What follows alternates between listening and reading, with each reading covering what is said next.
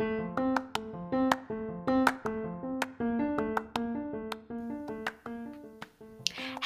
welcome to Recharting Your Life with Hope. I'm Hope Cook, creator and host. If you feel stuck, restless, overwhelmed, or dissatisfied with your current life, despite your life looking pretty good on paper, or at least on social media, I can totally relate.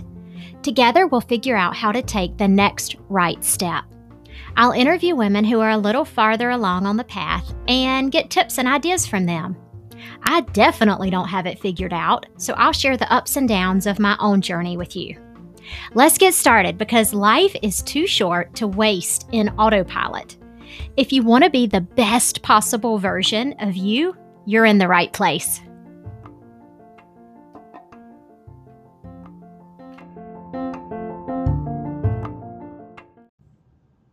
Hey y'all, I hope the audio quality is okay. I'm sitting in a hotel room in Chicago for a conference, and I did not want to travel with my big old microphone and headphones and all that kind of stuff. So I'm just recording with a webcam. And if you hear sirens and horns and stuff in the background, then just ignore it. All right, so today's podcast is on one of my favorite subjects, serendipity. I read a book a few years ago called The Power of Coincidence, and I was blown away by the stuff in that book. So I highly recommend it if you're interested in this kind of thing. Another thing was reading The Alchemist years ago. Paulo Coelho said, when you want something, all the universe conspires in helping you to achieve it. And this doesn't mean you don't have to do the work. So that's the second piece of this. So yes, you can throw things out to the universe and you can look for serendipity in your life, but you also have to do the work. So I saw an example of this just now when I was riding the L train from the airport to the hotel. So everything was peaceful, calm. Most of us on this train had our luggage with us. And I see this guy opening the door of the train in front of me. And then he opened the door to my train. And it felt like a movie, where this kind of, anyway, it's probably making a generalization, but he kind of looked like he might be drunk or a little on something. He was walking wobbly and I could hear him muttering to himself. And I was thinking, oh no, here we go. So anyway, I didn't make eye contact. He sat about 6 rows behind me and started shouting, like shouting at the top of his lungs, angry shouting about just getting out of jail and being on crack. And his voice just had this rage in it. Because I can put up with crazy people. I mean, I can, not to call people crazy, but I can put up with people who, have personality disorders or hear voices. But he sounded really angry. So we got to the next stop and I sat on there. I texted my husband just in case something happened, they'd be able to document where things went wrong. And then I got up. Then I watched everybody on the train and people are starting to sort of look up over their phones, look up and then look back down so he won't see them looking at him. And about 6 people got up, mostly women, mom, kids, and they all got off at this stop. And I was thinking, I should have gotten off on that stop. But the train had already started moving again. So at the next stop, I got up and got off, even though it was not the stop I needed. And I immediately felt better. I felt like my intuition had been telling me, look, this is not smart to stay seated so close to this guy who's really upset. So anyway, I got off, stood there. It was another 10 minutes before the next train came. And as soon as my train pulled off, I heard the most beautiful a cappella voice singing like an old church hymn. And she had a gorgeous voice, and it's, echoing through the subway station. And I was thinking, all right, this was a sign. This was a sign that, yes, I was supposed to get off. I don't know how y'all feel about that. Maybe it was completely unrelated, and maybe the lady singing the church hymn was also on some medicines or off her medicines.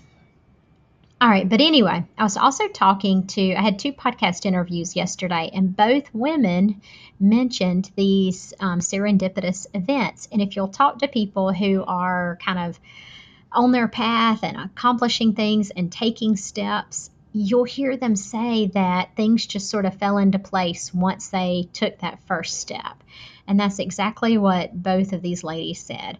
One of them told me about how she decided to move her family to another country.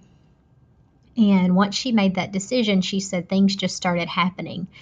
They found the perfect rental house that just happened to be available, and it normally does not happen that way. It's very hard to find rental houses in this particular city, especially during COVID. And she also told about the school working out, and her husband happened to find a job right before they moved.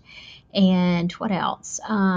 She decided she wanted to go back to school, and it just so happened that the city where they were moving had an amazing program, the perfect fit for her. And I think she even used the word magic. She said, things just seemed to magically fall into place.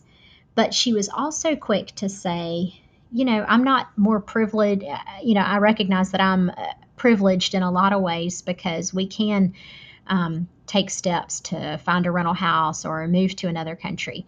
But she also pointed out that you have to do the work. So when her friends would say, "Oh, I know somebody who lives there. My old college roommate lives there," she would ask for their number, and then she would follow up and contact them.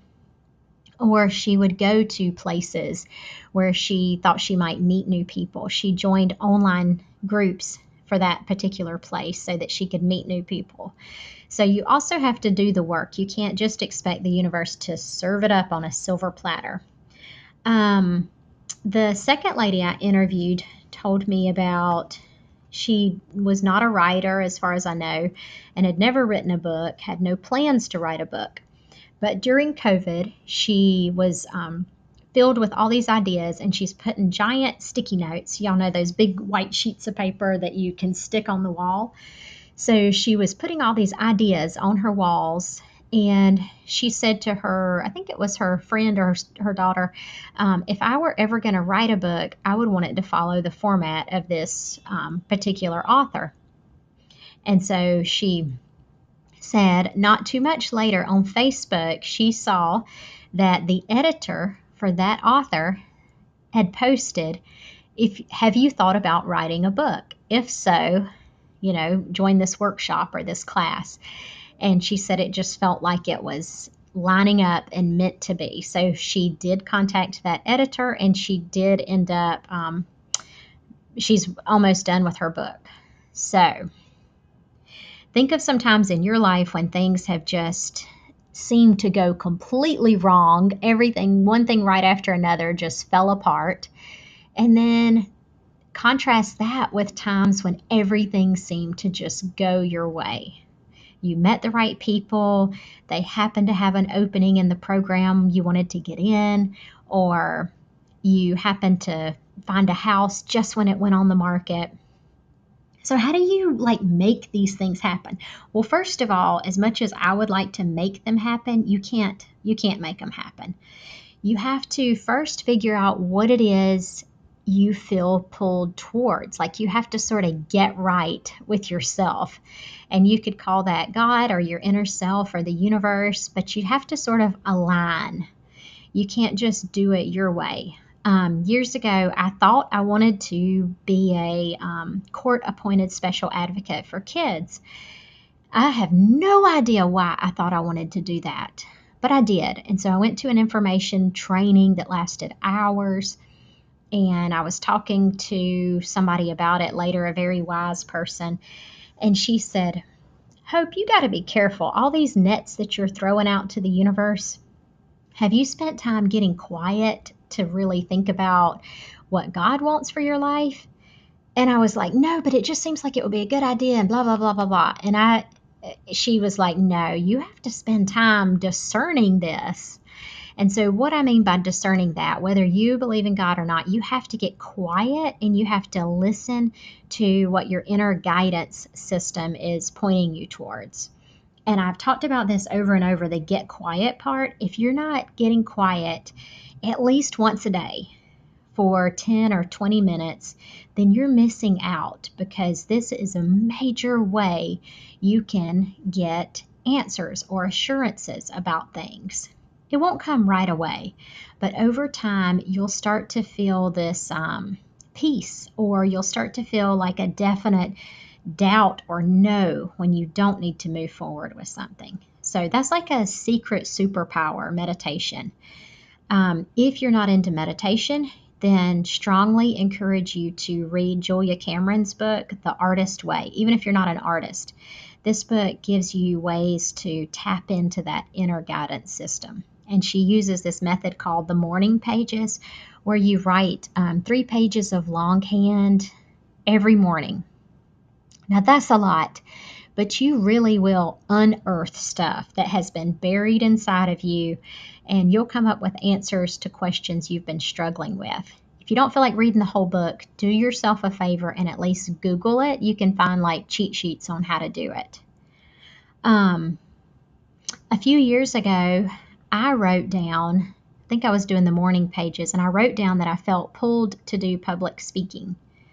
And this is not something that I saw coming. So it definitely came from a deeper part of me, because I turned red, y'all. I mean, I get like hives. People when I got up at the end of PA school and gave my, I don't know, it wasn't a thesis, it was some report. People in the class were like, "Are you okay? Like, you have a rash. You are broken out all over." And my face gets so hot. And anyway, that was not something that I thought I wanted to do. But here I am giving podcast talks and sort of working my way towards public speaking. Let's see. So journaling, getting quiet. Ask yourself the hard questions, like, what do you feel pulled towards? And when you think of this thing, like for me, it was public speaking, right before your brain kicks in with all the buts and all the reasons why it won't work and why it's not a good idea, just use that split second when you think about that thing to see how it makes you feel. And if you feel a sense of like this kind of tingly, nervous excitement, that's a good sign that you're on the right path. The other question I want you to ask yourself is, what would happen if you opened yourself up to possibility? If you just opened yourself up to possibility that this thing might somehow work out. Now you'll notice the very next thought is probably resistance. And I want you to write down or name the resistance you feel.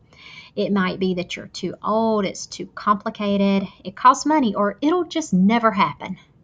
These are your limiting beliefs, and they usually stem from childhood. If you haven't seen a therapist before, it is time. Y'all, it's 2021. I feel like everybody should have a therapist. All right, so often we convince ourselves that things won't work out, and we don't even consider the possibility that things might go in our favor in a way that we hadn't previously imagined. A few years ago, when I was stuck in a job where I was burned out and miserable, I felt hopeless. I convinced myself there was no answer. I'd written every possible scenario out on paper in my journal. I'd thought each scenario through, and I thought my choices were A, B, or C. And I didn't like how any of those ended. So I chose to stay stuck. And one day, I couldn't take it anymore. And I just said, okay, God, I give up. I cannot stay here anymore. I'll leave if you tell me to. And that weekend, my friend was having a baby shower. And I'm honest, I did not want to go. Sorry, Amanda. I didn't want to go, not because I don't love Amanda, but because I was just treating myself like a victim. I was feeling sorry for myself. I thought there was no answer. I knew there were going to be other physician assistants there, and I didn't want to hear them talk about how great their jobs were, frankly. But I'm glad I went. So I put on a dress, I put on heels, I wore my pearls, and I went. And I'm so glad I did, because that changed everything. Within a few minutes of sitting down, one of the physician assistants turned to me and said, "Hey, are you looking for another job?" And I probably hesitated a split second before saying yes, but there are no options. I have a non-compete and I can't leave. And so she said, "Well, have you thought about working at a satellite office? We have satellite offices." And I said, "Well, long pause, because I had thought about it, but I didn't want to drive to work for an hour or anything like that." But we brainstormed it and figured it out. And within, it must have been a month, I'd put in my notice. And it just never would have happened if I hadn't made myself go to that baby shower. Or maybe it would have happened, but maybe it would have taken a few more months. So if you knew fear weren't a factor, what steps would you take? If you knew you couldn't fail, how would that change your next step? If money or age weren't a factor, what would you do differently? So if I'd asked myself that question when I was at that job, if money weren't a factor, I would have quit and saved myself, a year or two of heartache and misery. If you knew beyond a shadow of a doubt that things would work out in your favor in the most marvelous way, and that all you had to do was simply listen to the urges and the pulls that you felt, who would you call or email or reach out to? Would you take that scary step in a new direction and meet new people? So I have this hang up about meeting new people, but it almost always turns out for the best. I think I'm an introvert. But like one example was Amy that I interviewed on episode 2. When they first moved to town, my sister-in-law met her in a park and said, "I met this new girl. She and her husband just moved to town and she's looking for friends and you should totally meet her." And I don't normally do this, but something told me to reach out and invite them over for supper. And as soon as I invited them, I regretted it. And I was like, "What are we going to talk about? I don't even know them." So I called my sister and I said, "Will you please be our buffers?" Like, meaning if it's really awkward, at least we'll have more people there, so it won't be like total silence. So she agreed to come over. So I cooked and had Amy and her husband over, and they're still some of our best friends to this day. So a lot of times you just have to take that step forward and trust that things will fall into place. That's how I met my husband. I didn't want to go out. We were in college, and I like to go to bed early, and I like to get up early. Even back then, maybe not at 8:30, but I probably would have been in bed by 10. And my roommates were going to this bar called the Boar's Head, and they encouraged me to go and begged and guilted me into it. So I went, and that night on the staircase, like I was going upstairs, he was coming downstairs, I met my husband. And I think we probably would have met at some point living in the same university town, but going out that night allowed things to happen. Those are a few examples I can think of. If you've had some cool serendipitous events in your life, I'd love to hear about them. So shoot me a DM. And if you're thinking, well, I would love to put all this in place, and like I would love to learn how to meditate, or I'd love to learn how to journal in a way that I'll start coming up with answers to my questions, shoot me a DM. I would love to chat with y'all.